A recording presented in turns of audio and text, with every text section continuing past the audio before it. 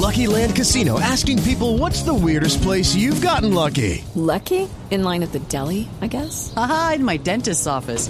More than once, actually. Do I have to say? Yes, you do. In the car before my kids' PTA meeting. Really? Yes. Excuse me, what's the weirdest place you've gotten lucky? I never win and tell. Well, there you have it. You can get lucky anywhere, playing at LuckyLandSlots.com. Play for free right now. Are you feeling lucky? No purchase necessary. Void where prohibited by law. 18+. Terms and conditions apply. See website for details.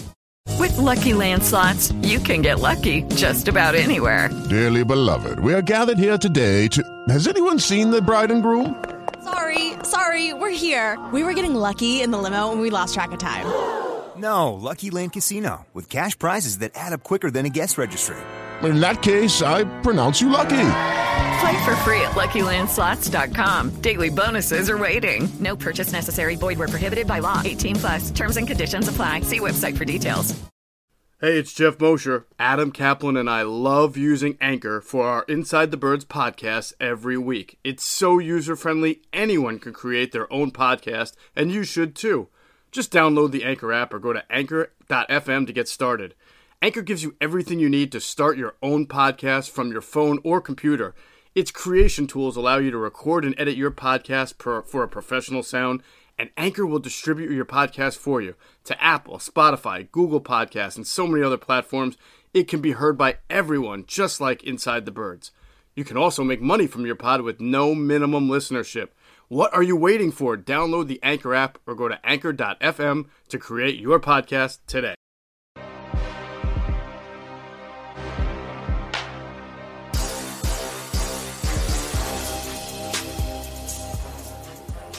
Welcome back, ladies and gentlemen, to the Inside the Birds platform on the YouTube channel. This is Jason Avant, and this is the Q&A show. My partner in crime, the one with all the wisdom, DB secondary, anything over there, drawing up plays. My man Quentin Michael, say what's up to the people, Q.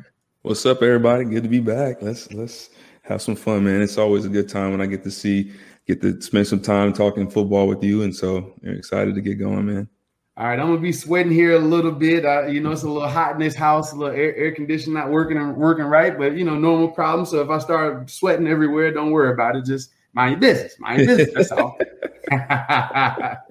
I want to say thank you guys for making this show a success. Everyone that's submitting questions at insidethebirds@gmail.com. Everyone that's giving questions to Instagram, Facebook, Twitter, wherever it may be, Amazon Music. Thank you guys for tuning in. We just want to say thank you guys for all of the support. Thank you to everyone that's responsible, to Jeff and Adam and Hunter and Josh and Jim, whoever is responsible. We really appreciate you guys, and we're trying to take this show to the next level. We're always excited, and we have some good news today, some Eagles training camp news. We're going to cover some of the questions at the end of the show.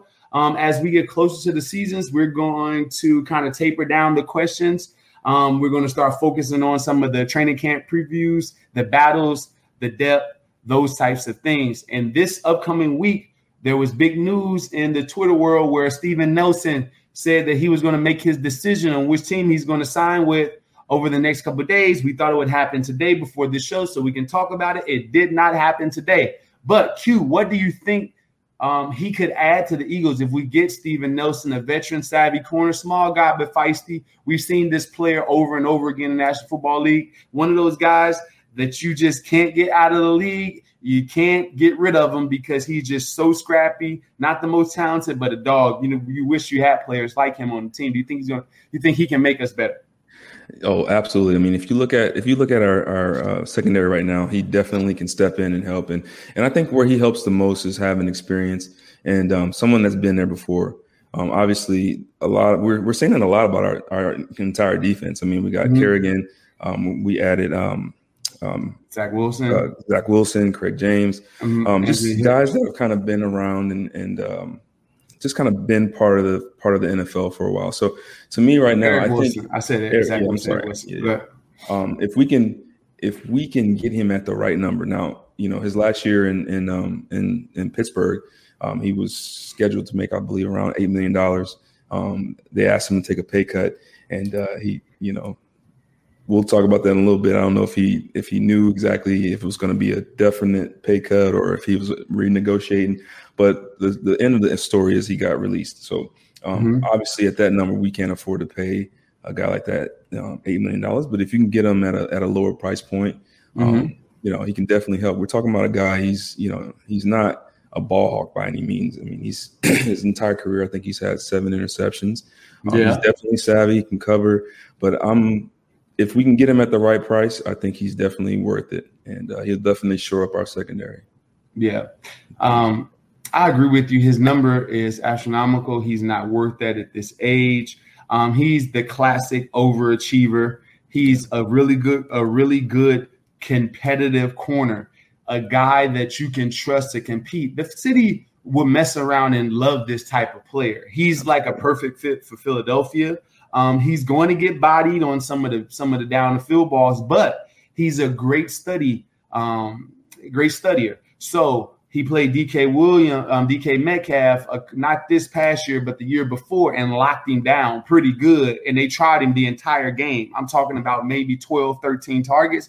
And he played really well because he knew that DK Metcalf runs, 3 routes. Okay, he has the fade, he has a go, he has a slant, and maybe like a quick screen or something like that. And if he can study you up and he can stay on top, he's going to be better. So if there's tendencies, this is the guy that you can depend on. Now, once you start to move this guy around, you start to put him in space where he's guessing a little bit, it's going to be a little bit tougher for him. But he can make plays on the ball. He's disruptive in that he tips and touches a lot of passes. He doesn't always pick them off because he doesn't have the best hands. But he creates he disrupts the ball because he's always near it.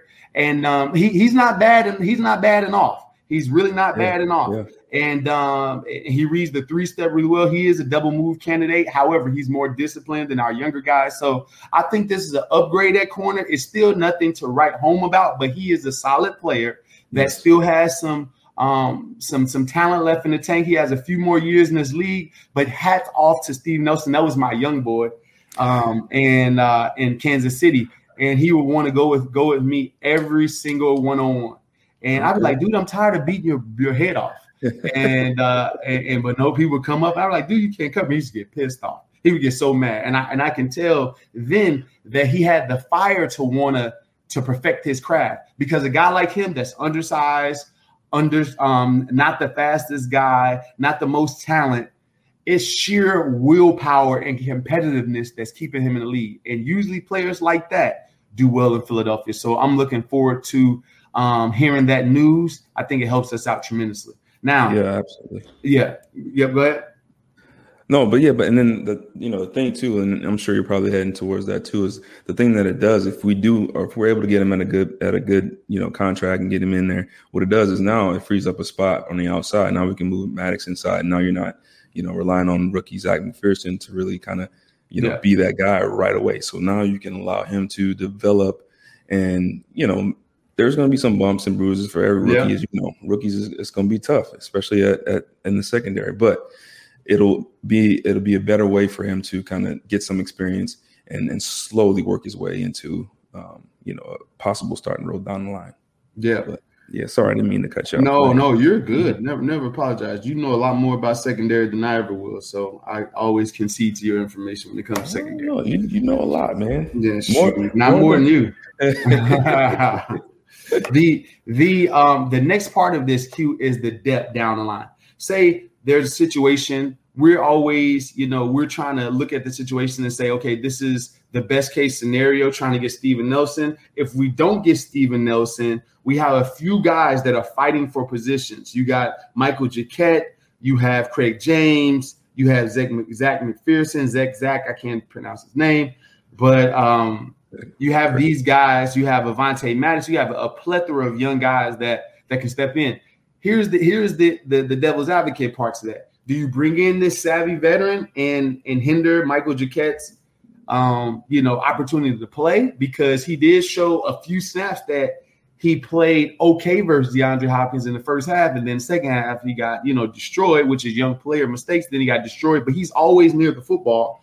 So it's one of those things. Do you commit to the process? Do you say, okay, this year is a rebuilding year, or this is a transitional year, and I'm going to commit to my young guys? Or do I say that I'm trying to win the NFC East? And I think that's where your decision lies, if you get Steve Nelson or not. I know that they're vying for him, but ultimately, do you want to mess up the opportunity for Zach McPherson, Michael Jacquet, or Craig James to get a chance to play this year? So what do you think about those guys next? So what I think about when you say that is, from the beginning, Sirianni, his main thing that he's always been said is competition. Facts. And that holds true. If that holds true for Jalen Hurts as a quarterback, that holds true for Steven Nelson if he brings him in, right? So just because you sign a contract, just because you sign a deal, doesn't necessarily mean that you're going to necessarily be starting, right? So if I'm Jacquet, if I'm Josiah Scott, if I'm Zach McPherson, Craig James, I don't even care who you're signing. I'm still competing. I'm going out there to try to win a job, right? Mm-hmm. According to what the coaching staff has said, everything is up for competition. Everything's up for grabs.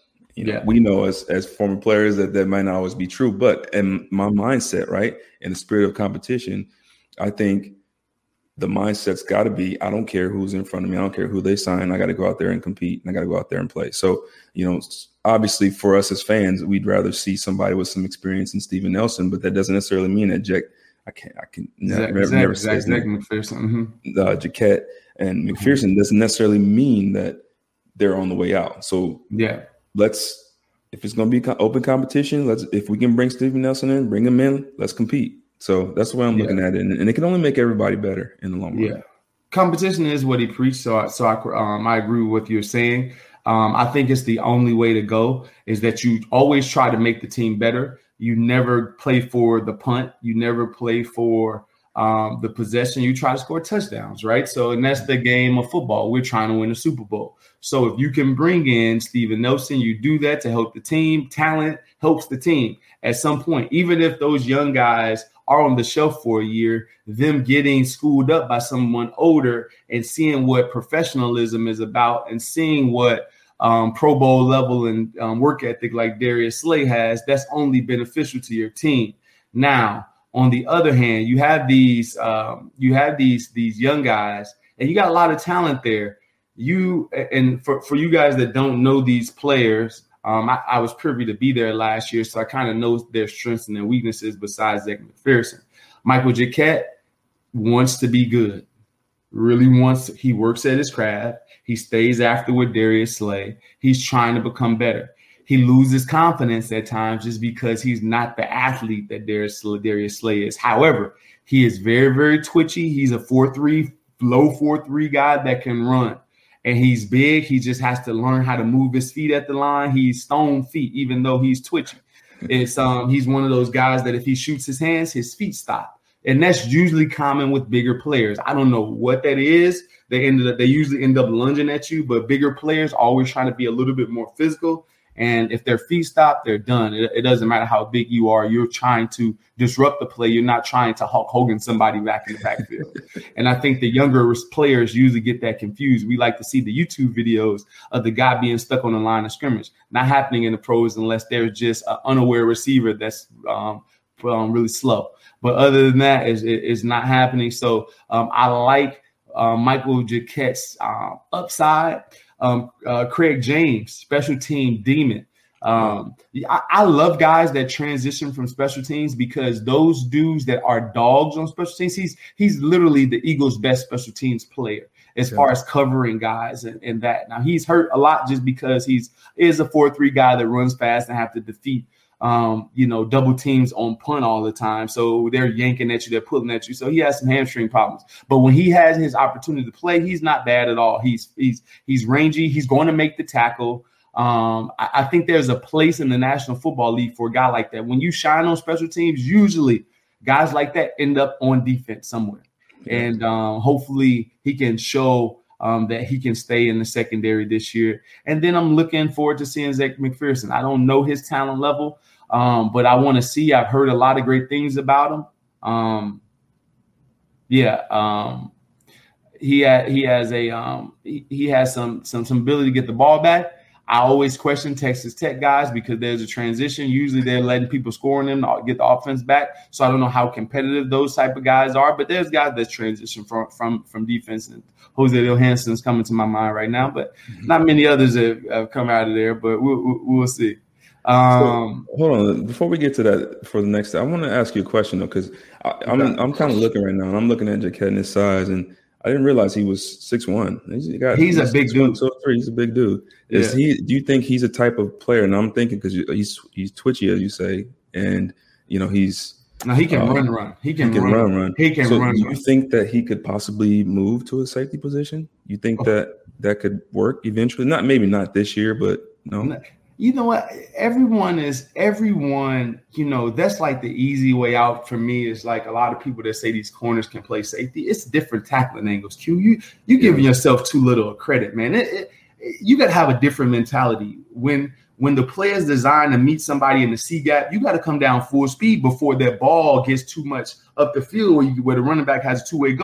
With the Lucky Land Slots, you can get lucky just about anywhere.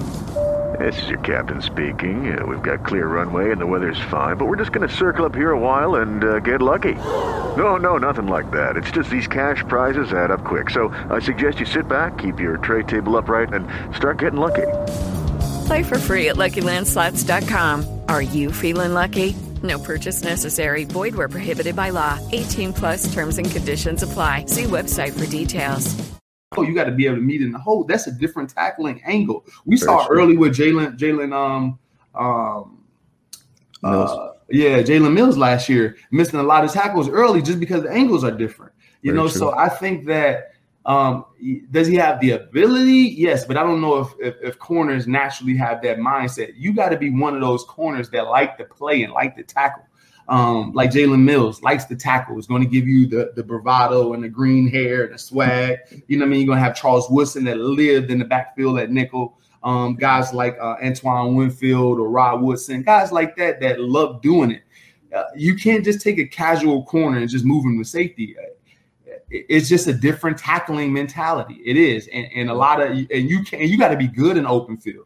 How many times have I seen you save a touchdown? Like, who wants that? Who wants the ball to be 10 yards away from the line of scrimmage with you and the three-way go? The guy can stop, start, move over, left, right, do whatever he wants. In some way, you make the play. So I would think that Craig James may be the better option at safety long-term as a guy rather than Jaquette, because Craig James has the mentality of special teams and making plays. But other than that, I don't know. That's fair. Nice. Yeah. Like that. And the other thing too about Jaquette, can he be a nickel like deep safety like Byron Jones type of player? I don't know Jaquette's like mental makeup and how well he processes information. I know he loses confidence at times, but he's a really good young player. Byron Jones was always lauded for his ability to process information. And that's what made Byron Jones for Dallas a little bit different than Jaquette. And they had the similar size, but to move from nickel, to move to outside, to move to safety, you got to be a person that's assignment pure. And usually and just think about that. How many guys on the team that you can use like that? Very true. That's you just don't. Like, you have a few guys here and there on offense and defense that you can move to different spots like that, because it's so hard to remember everyone's assignment and to be assignment pure with so many different responsibilities. So being a young player in the National Football League, I think trying to keep him at one spot would be the best situation, not necessarily playing with him in multiple spots. But he does have the size of Byron Jones. Does he have the mental capacity and makeup of Byron Jones? No one knows. Yeah. Well, that's the best part, man. Getting in the training camp, we'll see what the heck's going on. Yeah, we don't know. There's the safeties now too, Q. Like, so we just covered like the safeties. Avonte Maddox is going to slot. Are we going to use Josiah Scott, one of these young guys at the slot? There's a lot of stuff, and then you got the safeties. We got Rodney that's coming back. You got Anthony Harris, who you signed. You got a young player in Kayvon Wallace. You got Marcus Epps. Andrew Adams. Yeah. Where do you see these? Where do you see the safeties? What do you see this secondary being like? There's so many questions, and I don't think that this is a strength of the team. I think that the Eagles defense really has one, possibly two three above average players. Yeah.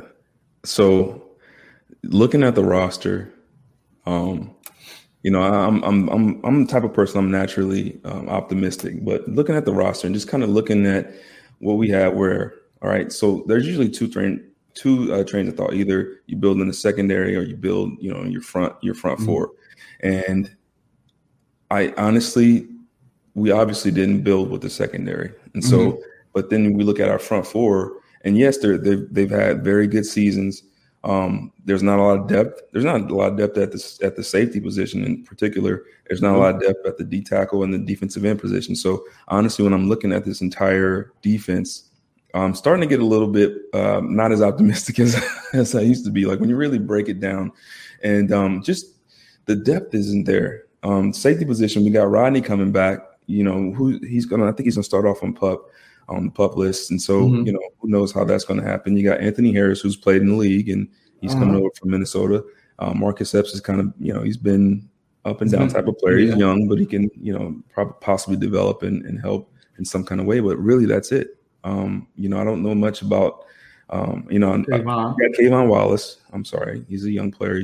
He's definitely, he has some ability. He can, if he develops the right way, if he studies film, if he does all the things that we talk about off the field, he can help himself in a big way. But in terms of just there's that guy in the back half, it's tough to see, man. It's a little disheartening, and really, this all goes all the way back to the draft, and we just needed more help in the secondary, in the draft, and now we're getting ready to start the season. And the secondary, I don't want to say it's in shambles, but it's got a lot. They have a lot to prove, and so a lot to prove. And so, not saying that they can't do it, but man, is it going to be tough? Yeah, we talked about the lack of splash players on defense and a lack of splash players, especially in the secondary, besides Darius Slay, and he's a really good player, still ranked in the top 10 last year, but he struggles against bigger, more physical corners that can move him around a little bit. And struggle versus some pretty good ones. But that's normal. Guys struggle with DK Metcalf, and they struggle with Devontae Adams and so on and so forth. But he's solid. He's solid by himself. When you consider everyone else, you got a bunch of guys that are assignment pure, guys that are never going to be overly talented, guys that are going to be hopefully assignment pure, but besides the cornerback position, the second corner. But when you consider, Eric Wilson, a veteran guy, you consider Alex Singleton, you consider Fletcher and BG and Derek Barnett that's been around this league, and you consider Anthony Harris and Rodney McLeod, the thing that you hope is that this is an assignment pure team. Yes. Right? So even if they're not Duke or Kentucky when it comes to talent, if they're, a team that's a Princeton offense that can move the ball and doesn't make mistakes, they win a lot of games. Yeah. And that's what I see this team as more so lack of talent, but they have enough veterans to be assignment pure. And assignments will win you games. It's just that when a team is assignment pure against you and they're more talented, that's when you lose. So you just hope that this team is they play so well together. Yeah, they're gonna have to. Our schedule: we got Matt Ryan with the Falcons, we got Matthew Stafford, the Niners, we got Dak Prescott with Dallas, we got Patrick Mahomes, the Chiefs. I thought you had Jimmy Tom Brady with the. Am I looking at pre? I'm looking at no. Yeah. Tom Brady with the Bucks. Who's quarterback? The Panthers. Darnold. You got Sam Darnold. Oh, you got Darnold. Okay, we be all right against him. Yeah, you got Sam Darnold. You got, I believe, Garoppolo. Is it Garoppolo or Matthew Stafford? I can't remember. Stafford should be in San Fran, right? Stafford's in San Fran. The Lions is Garoppolo. No, Lions is from LA. Yeah, Garoppolo week 2. Oh, that's right. Because they got I'm traded. thinking. Yeah. I got that mixed. Matt Stafford's in LA, right? Yeah, Stafford's in LA, Stafford. and Goff is in the I'm blanking around the Lions. There we go. Yeah, there you go. No, Jared Goff with the Lions. Jared Goff. Goff with the Lions. Yeah. Anyway, yeah, a lot of movement. It's going to be a lot. It's going to be embarrassing part of the show, ladies and gentlemen. It better be studied. But I think that with you got a few wins. I believe that you can overcome Garoppolo. I believe that you can overcome Sam Darnold. It's gonna be tough versus the world champs. It's gonna be tough versus Patrick Mahomes. You got to overcome pretty quickly, and we just don't stack up with the talent of some of those teams. You can't stack up with the talent of the Chiefs. You can't stack up with the talent of the Buccaneers. You can't stack up with the talent, of a lot of those teams. So we'll see. Oddly enough, though, I feel like offensively we'll be okay. I think offensively we'll be okay. I just How? Why? How? I mean, what has offense done that says we're going to be okay? Fair enough, but I'm just looking. Okay, so you got the Niners; their defense is stellar. Okay, but you got the Falcons; they're not setting the world on fire. You got the Cowboys; got a new defensive coordinator, and we've talked about it. But there's going to be cover 3. We know what they're going to be about. You got Kansas City, who's Spagnuolo's doing a great job there. But again, you got Carolina Panthers. New defensive coordinator, or maybe a second-year defensive guy. So I think offensively it's in a better place than what the defense is going to have to deal with. Yeah, I don't know who we made mad at the league offense. Well, yeah, the first couple games are going to be tough. You got Dak, you got a bunch of guys. But we'll see. I'm excited to see Kayvon Wallace, to see how he responds in his second year. He had some playing time. He was very tentative as a player. That was my coaching point to him. He was one of my mentees, was to go and hit it. Like, when you see it, don't just shoot your feet and pat your, guys that just pat their feet. They can't process it fast enough. And usually that's younger players. They see it, but they just stuck, Yeah. And so we coached him to let his gun fly. So hopefully he does that this year, because the safety, you don't want that hesitation. You want that Q Mike, that Brian Dawkins, that Ryan Clark, that Palomalu type safety. So that's what you want out there. So hopefully he can transition into that. Yeah, you talked about it. You talked about the schedule coming up. We got some formidable opponents. We talked about Steven Nelson. Let's talk about defensive line, Q. And I'm going to put that on your plate. Defensive line. We got Javon Hargrave that's back. He was hurt last year. You lose Malik Jackson, who I thought was a very, very good player. Yeah. Hassan Ridgeway. You have Milton Williams, who you draft. Marlon, who you draft. Fletcher Cox. You also got T.Y. McGill. And you also, did we say he'll run Hassan Ridgeway? We did. Yeah. So Willie Henry. Willie Henry and on the edges, Derek Barnett, Brandon Graham, Josh Sweat, Ryan Kerrigan. What do you see this defensive line? Ron Jackson. I think D tackle. We definitely have more. I think we have more depth than it looks at when you first look at. Now we do have 2 rookies in Milton Williams and Marlon Tatu. I can't pronounce his name. Yeah, I don't know. Trying that. You know what I'm talking about. But we do have 2 young players there. We got Ridgeway and you have Fletcher Cox. So I think defensive tackle wise, I think we're fine there. I get a little worried when we go to defensive end, only because of we have Derek Barnett and we have Sweat, who are younger guys, but you got BG and Ryan Kerrigan, who are definitely savvy vets. Play lights out, play hard, give you everything they got. But Kerrigan's on year 11, Brandon's on year 12. And so you kind of worry about, how they'll hold up for an entire season. you got Teron Jackson out of Coastal Carolina, but he's a rookie, so you don't know what you're going to get there. And so I think the defensive end position is a little bit in more of an unknown area. I think D tackle, because of the nature of the position, I think D tackle is a little bit better off. But I am worried a little bit about defensive end position.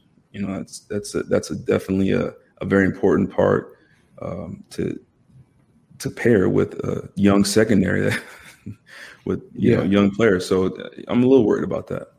Well, so you have, and I agree with you. So you have the strength of the defense, which is Javon Hargrave and Fletcher Cox. That's the strength of the team. The strength of the entire defense is those two guys. Now you got an aging Brandon Graham who showed some signs last year. You got Kerrigan, who's older. You got Josh Sweat, who can't really stay healthy an entire season, has knee problems, right? So you got three guys that that's usually kind of hurt, and then you bring in Ryan Kerrigan, who's an older guy. So you don't have like that young budding star. Hopefully, the kid at Coastal Carolina makes his way into the lineup to be able to show some youth there. But you got a bunch of aging veterans, and Josh Sweat being one of the youngest ones, Derek Barnett, who's been injury prone a little bit. Yeah. So there's not much health at that position. So hopefully we can get a healthy season. But if they're healthy, they're going to be formidable, and our defensive line will be the strongest part of our team. You can never underestimate how many games of football a guy has. That'll win you games alone. Younger players will lose you close games. Older players will win you those games just because they've been in the fire before. And so you have guys that know how to do that, and we'll look forward to it. The biggest thing is healthy. Can they stay healthy? You got a bunch of guys that are older and a bunch of guys that have had some injuries. Can they stay healthy at the defensive end spot? Fletcher Cox goes. If Fletcher Cox plays the whole season, doesn't get hurt, you got an opportunity, not a chance. But besides Hargrave and Fletcher Cox, there's a big step down after that. When you start getting into Hassan Ridgeway, you start getting into T.Y. McGill, you start getting – that's a huge step down. So we just got to pray that our older veterans stay healthy. And that's the only chance this team has. And usually when teams are winning, people stay healthy. Teams are losing, there's definitely injuries. And they last longer. Yeah, right. Injuries tend to last longer than normal. Isn't that funny? That is crazy. When you win, you get back out there. Yeah, you don't want somebody to take your spot because you don't want to be like, oh, he the reason when we winning, you're back up. You know what I mean? So you're trying to get back out there. But when you're losing, people just stay in the training room way too long. Mm-hmm. Yeah. So, yeah, we'll see, man. I think overall, I think this defense is definitely going to have to rely a lot more on scheme than years past, which I think as a fan of the game and the fan of defense, I'm excited for. I'm excited to see, movement in the secondary. I'm excited to see blitz packages. I'm excited to see different coverage packages. I'm excited to see that part of the game and not necessarily what we've had in the past where it's, 4-man rush and, third down. Yeah. And third down, it's line up at the sticks. So I'm excited for that part of it. And hopefully bringing in a younger coach with a younger mind and Gannon kind of brings some more excitement, at least for me, scheme wise to the game. So yeah. I'm looking forward to seeing what we got going. Yeah. That's the other point is that you got Jonathan Gannon there. That's new. I was reading a lot of articles on him and people, comparing him to Mike Zimmer and, him being able to delegate and give his younger coaches a voice. I always get very nervous when I hear that, when I hear the defensive coordinator will listen to everyone's ideas. It's kind of hard to say, but usually the best ones are know-it-alls. Yeah. I don't know what it is about the National Football League, but usually the best offensive coordinators, the best defensive coordinators are guys that know everything. And they've seen everything. Like you couldn't tell Marty Morningwig nothing. He would tell you this in the meeting. I'm 99.9% right. And believed it. Yeah. Right. And you have those bullheaded guys that put that standard out there so high that they meet it with their study. They meet it with their tenacity and figuring out a game plan. So I always get nervous when I hear that I'll take a little bit from the defensive line coach. I'll hear him, and I'll take a little bit from the linebackers coach. I'm like, yo, that don't sound the best. And yes, is there times where you hear everyone's idea and you can see? Yes, there are times, but I want certainty. I don't want like I'm being misinformed. It's like having a boss that's always like, hey, what should we do, guys? Like, no, here's the plan. Tell me what to do. Hey, you go over and cook this. You go over and wait the tables. You go over and do this. That's what you want a defense coordinator. And we have a lot of young guys, and hopefully he can develop that skill set, because ultimately, depending on what the linebackers word is and what the defense line coach, they're not going to get fired faster than you. So you got to make sure that if your neck is on the line, that you have the guys prepared. So that's the only thing I'll say about that. I like it. Yeah. That's good. All right, Q, you want to start us off on these questions? Yeah, let's see what we got today. Oh, this is a good one. So this is from Ryan W. It says, my question is about life after football. What is it like to retire in your 30s? I imagine it's hard for a lot of guys that used to be the man, and then one day it's over. How do you adjust? Do you get bored? Is it hard to find new purpose after football? It's a tough question. It's tough for everybody. Because a lot of times guys identify with it. You've been so good at this for so long. So your teacher, my teacher used to treat me like crap when I was a freshman. Then I started going to football as a sophomore. Then my teacher started treating me better. The counselor started treating me better. The principal and so on, because newspapers and cameras and all that type of stuff was the school was getting attention because of my play. So people begin to treat you a little bit better, and you go to college, you get your name out there, and students and faculty and coaches, everyone treats you better. Same way in NFL, so you're used to you get a privileged perspective for most of your life. So when the game is done, a lot of guys don't know that privilege was attached to what you did and not who you are. So if you get caught up in the illusion of I'm a player in the National Football League, or I'm better than other people, or I'm above this, and you have a elitist type of mentality, it's going to be very, very hard to overcome the time where people don't know who you are. Like I was in Florida this time, first time ever. And I noticed it on the ride home is that I was in Florida, and it's the first time I've ever traveled that I didn't get anyone to stop and say, hey, that was Jason Avant. Now, I had a mask on most of the time. First time I traveled, and I began to think, and I just began to say, Lord, I thank you, because I never really bought into the illusion, because I put on my pants like everyone else. There's no big eyes, no little U's. You treat people like that.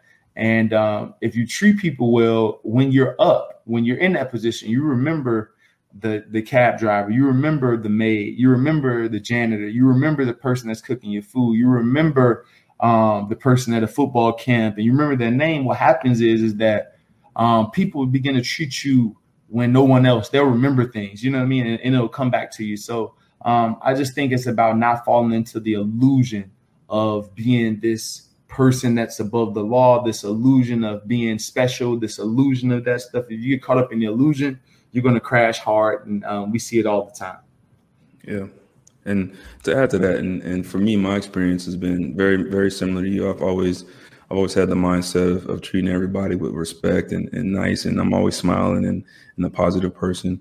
And my experience wasn't so. For me personally, the transition from playing was very hard. And it wasn't so much that I missed the perks that came with everything. For me, it was more, I missed the competition. I missed breaking down film. I missed studying. I missed, Sundays. I missed the locker room. So like that part was hard for me. And I think I try to explain this to people when people ask me what it's like once you retire. Like imagine from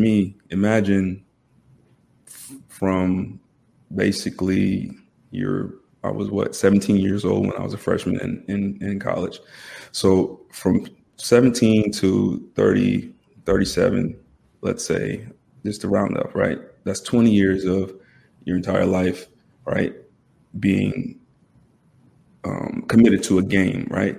But not only that, right, you're schedule wise, like you wake up and everything is kind of scheduled all day, especially in season. Like you wake up, you have to be, it's this meeting, you have to do this, and that. So there's 20 years of living like that, and you get used to it. And then you wake up one day after you retire, and you wake up and you're just like, well, what, you know? And so it feels like an emptiness inside, and not in a way of like a depression, but it's this emptiness of like, you're so used to just getting up and having so much to do. You're regimented. Exactly, your regimen, and then that's gone. So I think, me personally, I think that was probably the biggest issue I had, and me. With the Lucky Land Slots, you can get lucky just about anywhere.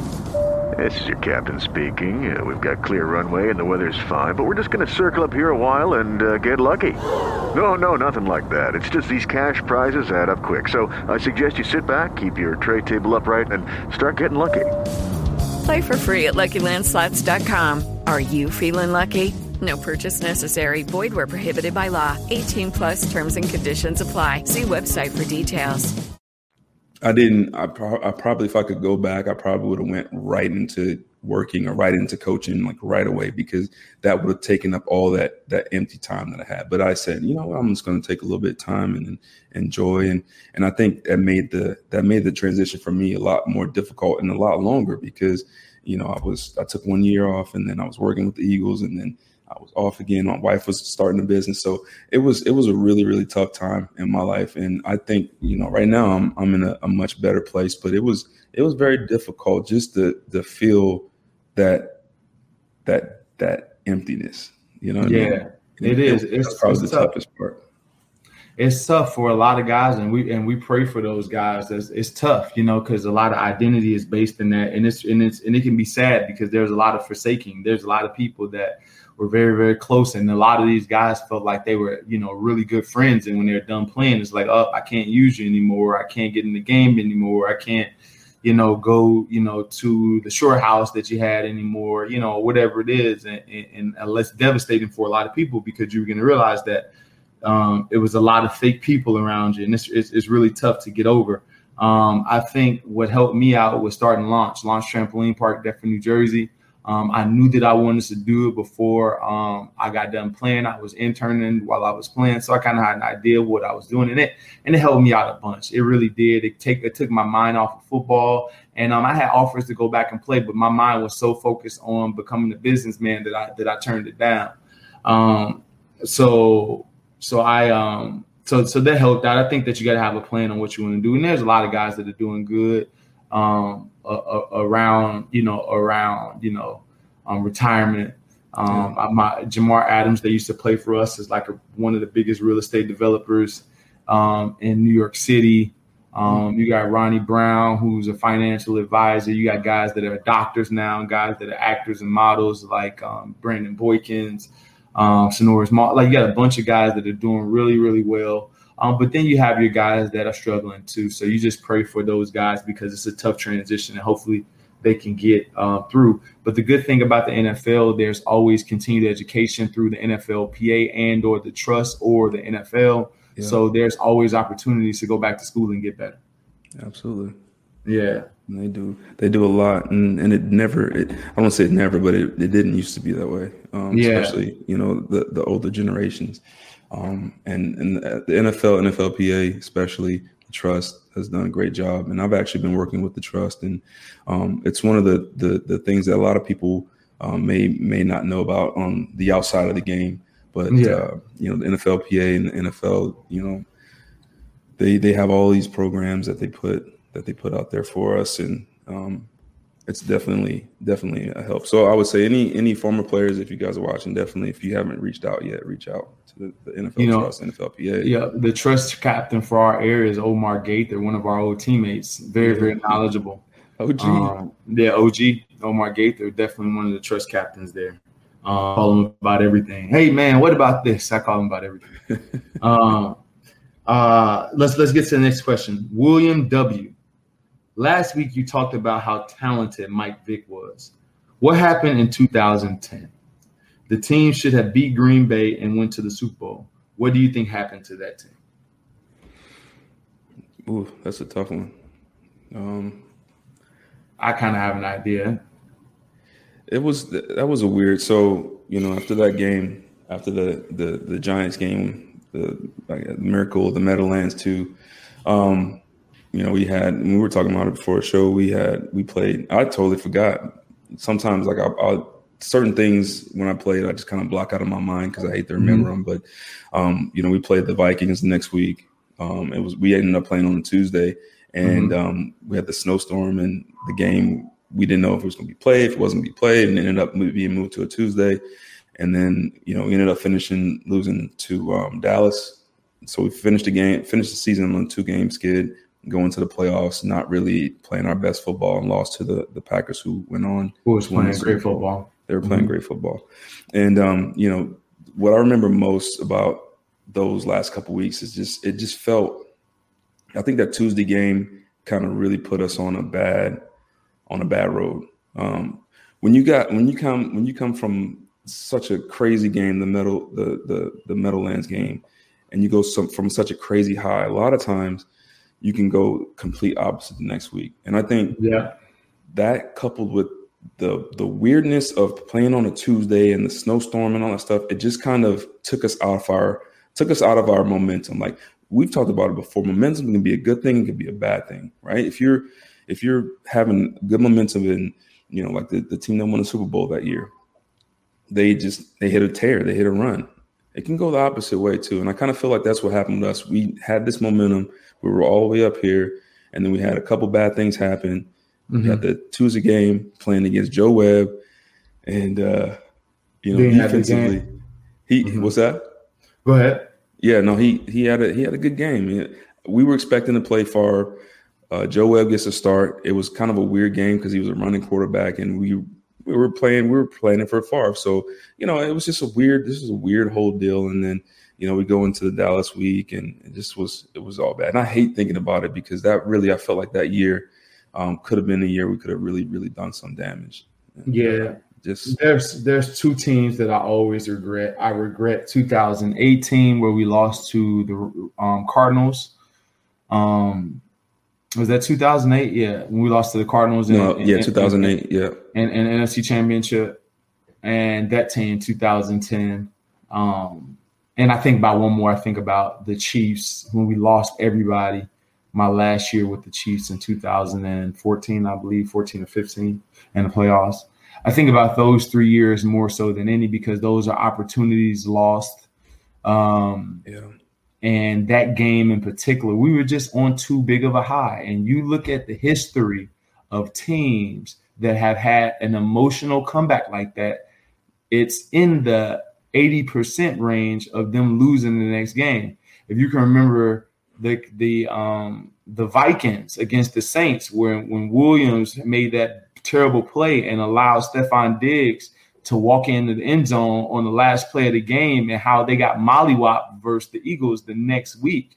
And it was just such an emotional high that it's very, very hard to recover because the town is like, you're great, you're going to Super Bowl, and there is a such thing as too much praise. Again, listen to me. There is a such thing of too much praise. It's all about the fine line of not becoming arrogant and not becoming, lost in it, where you're drowning in it, where it's becoming life to you, when you forget to respect the opponent. And that's what I think happened to the 2010 Eagles. I believe that we underestimated once we got the nod that Joe Webb was playing quarterback. We were like, oh, we got this game. Yeah. And it's like, who is Joe Webb? There's no way Joe Webb is beating us, And we got behind early, and you get behind on Antoine Winfield. He blitzes, he hits Mike, he does a bunch of different things. It was just too much. I wish we had a regular game plan where I can be that extra guy in the box to block him. But since we were down and we had the pass, it just left him with a free run to the quarterback, and he was beating linemen. He was beating, running back blocks. He was sagging, and it made Mike really, really uncomfortable. Missed some very, very easy throws that game because he was just under pressure all day. So I think that we just got lost in the sauce of we got this arrogance, and that happens to teams. It usually happens to teams with great comebacks. The Clippers did it this year when they came back Who was that on the they came back one game versus the Suns, and it was a gigantic comeback, and then the next game played terrible. It happens every time. Yeah. And it's over and over and over again. So I think that's what happened to us. And then, you know, that's why I love Belichick, because he keeps us from this perspective. I always would say Tom is the main ingredient to that whole team, but he makes sure that you respect your opponent. He makes sure that he's praising the other players so the team don't get a big head. Those are the type of things that most coaches will say they're pros, they can handle that. No, it's human nature to hear social media. It's human nature to hear ESPN. It's human nature to hear all of those things. So you have to counteract that with saying we're bringing up the bad plays. And I always notice that on our teams, when we play well, the coaches kind of skimmed over the bad plays. Like, oh, it ain't that bad. No, that's how most coaches are, because you win, everybody feels good, and they're not trying to destroy confidence. But the good coaches curse you out every time because you're playing against the standard. And that's what Belichick has done. That's what Nick Saban has done. They curse guys out after wins because they know that type of play will be a loss, and it would equate to a loss. So I think that that was part of our problem. But go ahead. I'm sorry for cutting you off.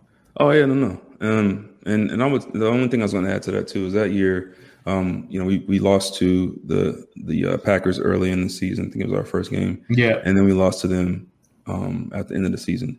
And that particular year, I don't know what it was, but we just could not play well against the Packers. Mike McCarthy. And here's the other thing too, is there's certain teams and certain quarterbacks that you just always struggle against.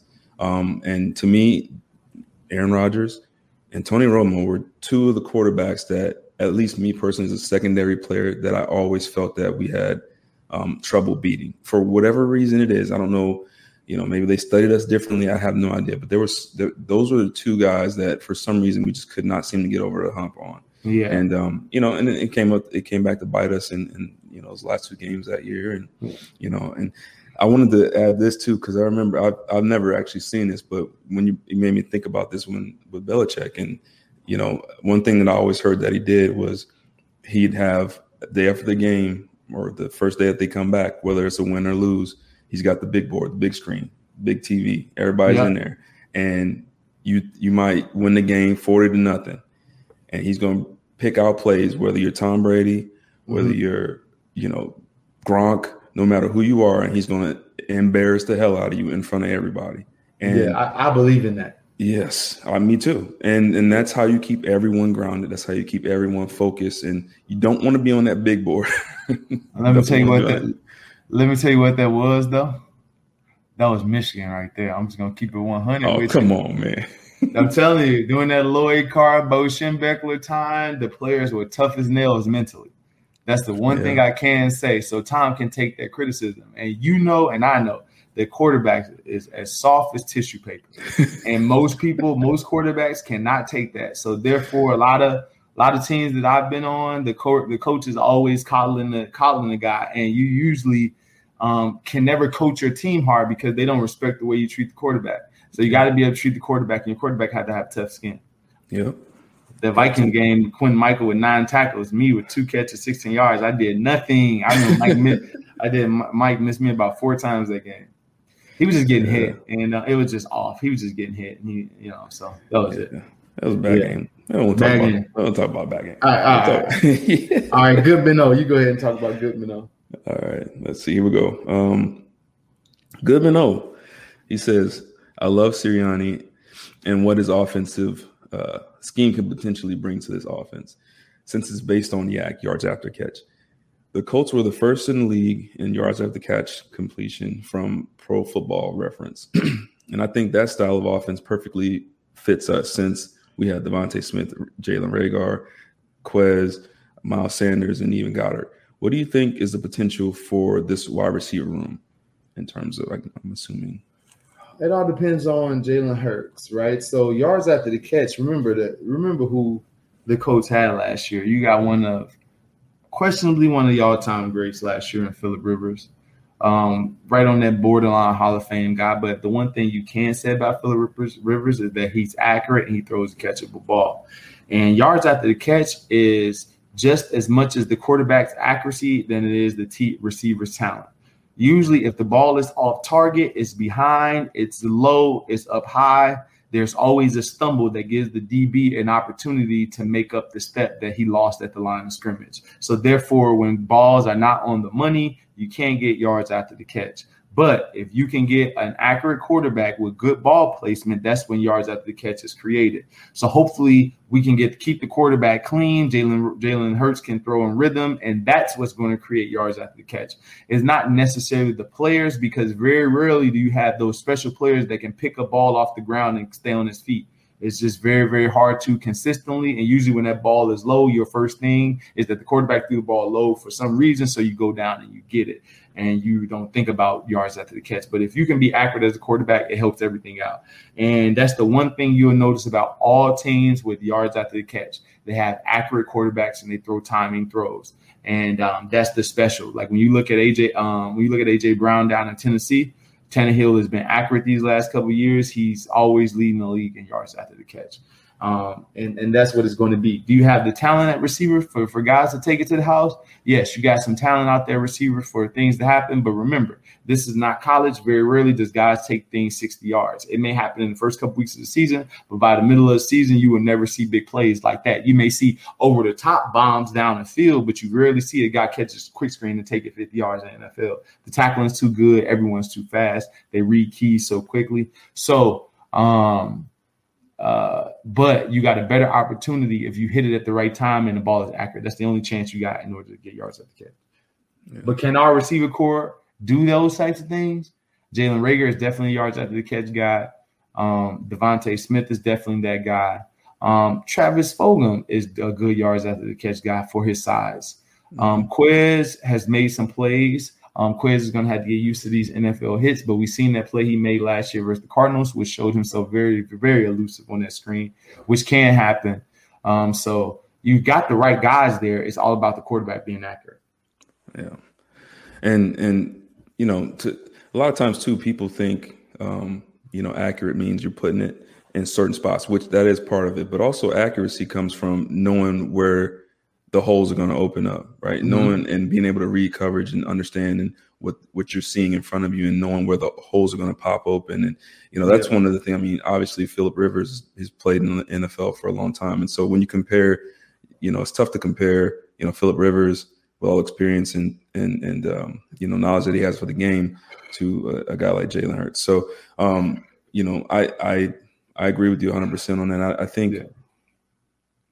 I think if it's going to happen, if the yards after the catch are going to come, it's going to come from broken plays. It's going to come from plays where receivers are staying with Jalen as he's breaking the pocket, and he's getting out of the pocket and he's creating with his legs and he's got his eyes downfield and he finds someone. So I think the yards after the catch are going to come from those type of plays instead of the on timing, throw it in the accurate areas. But hopefully, hopefully I'm wrong. So that's it. The harder the guy throws, the more accurate they have to be, because guys that throw pillows is an inviting catch for a receiver.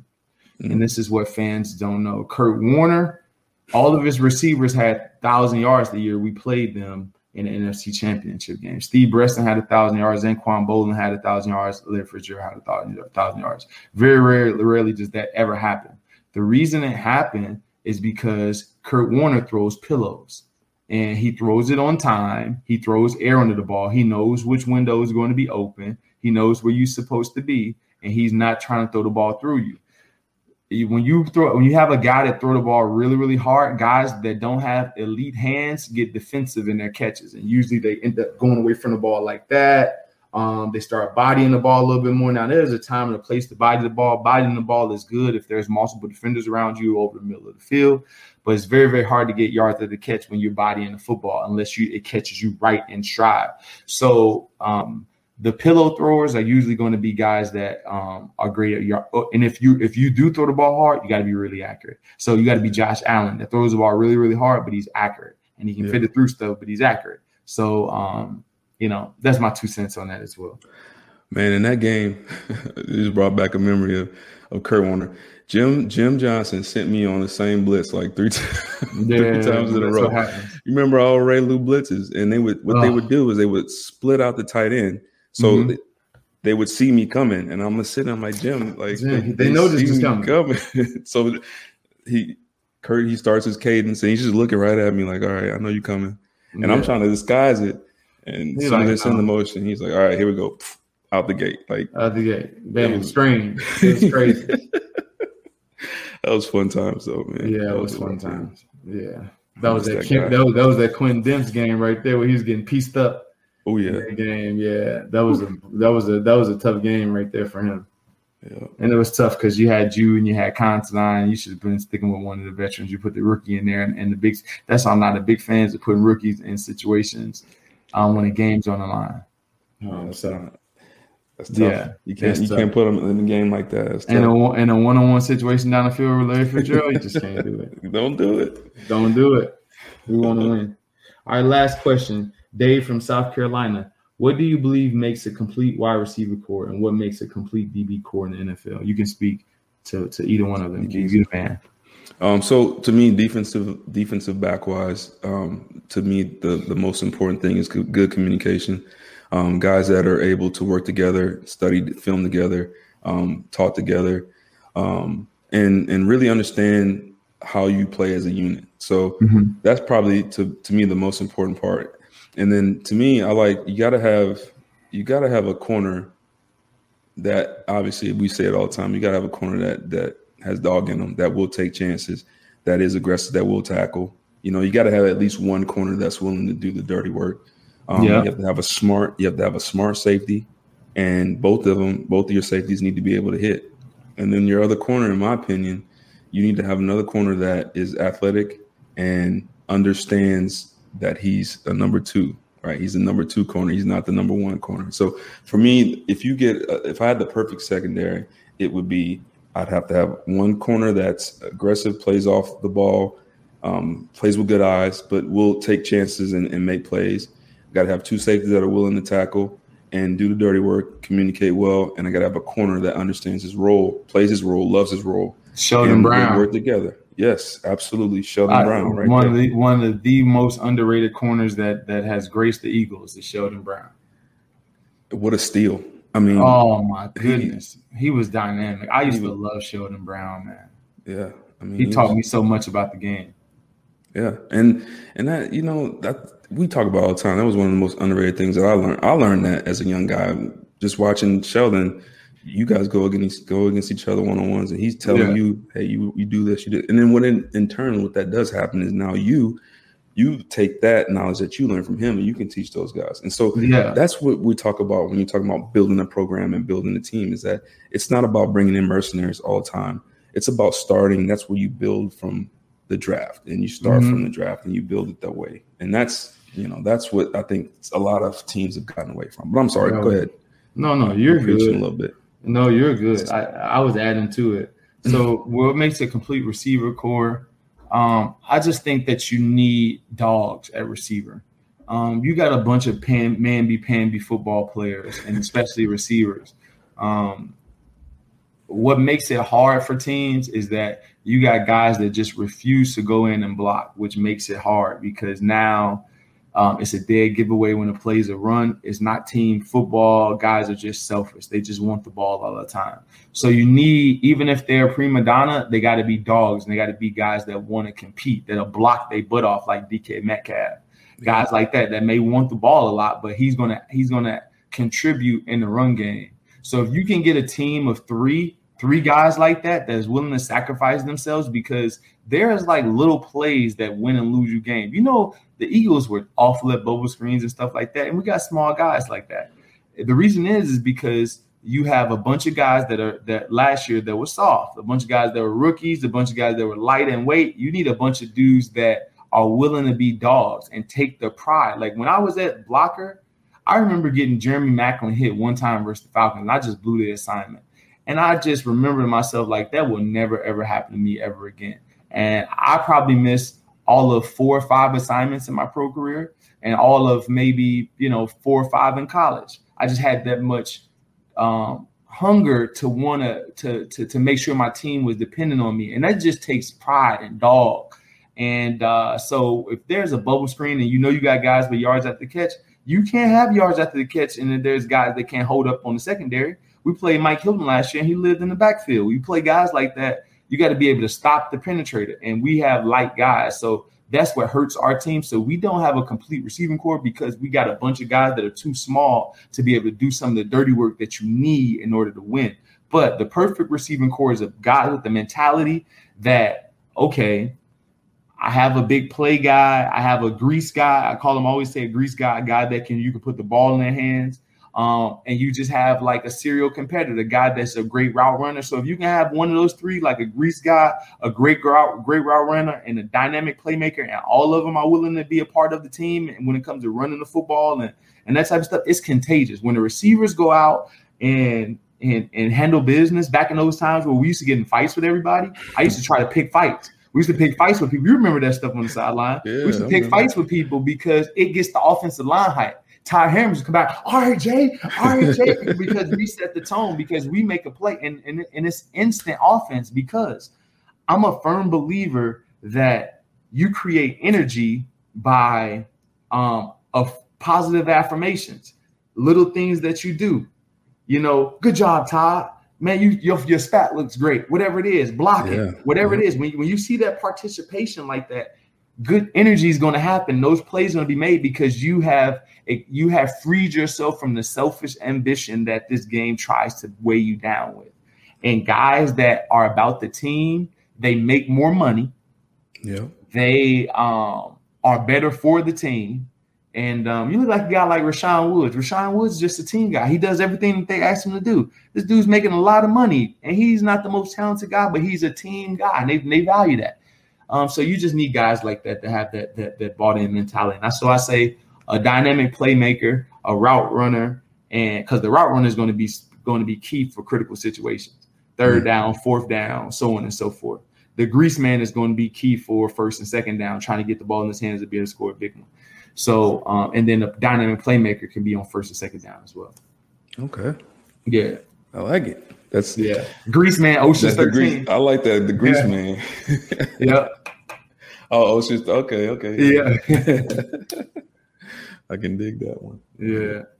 So Q, that's wrapping us up for tonight. Q, it's always a great time being with you, my brother. It's always a pleasure to talk and hear everything that you all the insight, man. I learned a bunch from you. Thanks for the insight into the secondary tonight. To all the fans that are out there, continue to send your questions to insidethebirds@gmail.com. Check us out on Inside the Birds YouTube channel, Amazon Music, Facebook, Instagram, Twitter. We appreciate you guys for tuning into this show. I always give Q the last words, and I just want to say good night to you guys. Thank you. Yeah, it's always great time again, man. I agree. I always learn something from you. I'm stealing the grease guy, the grease man from you. I like that.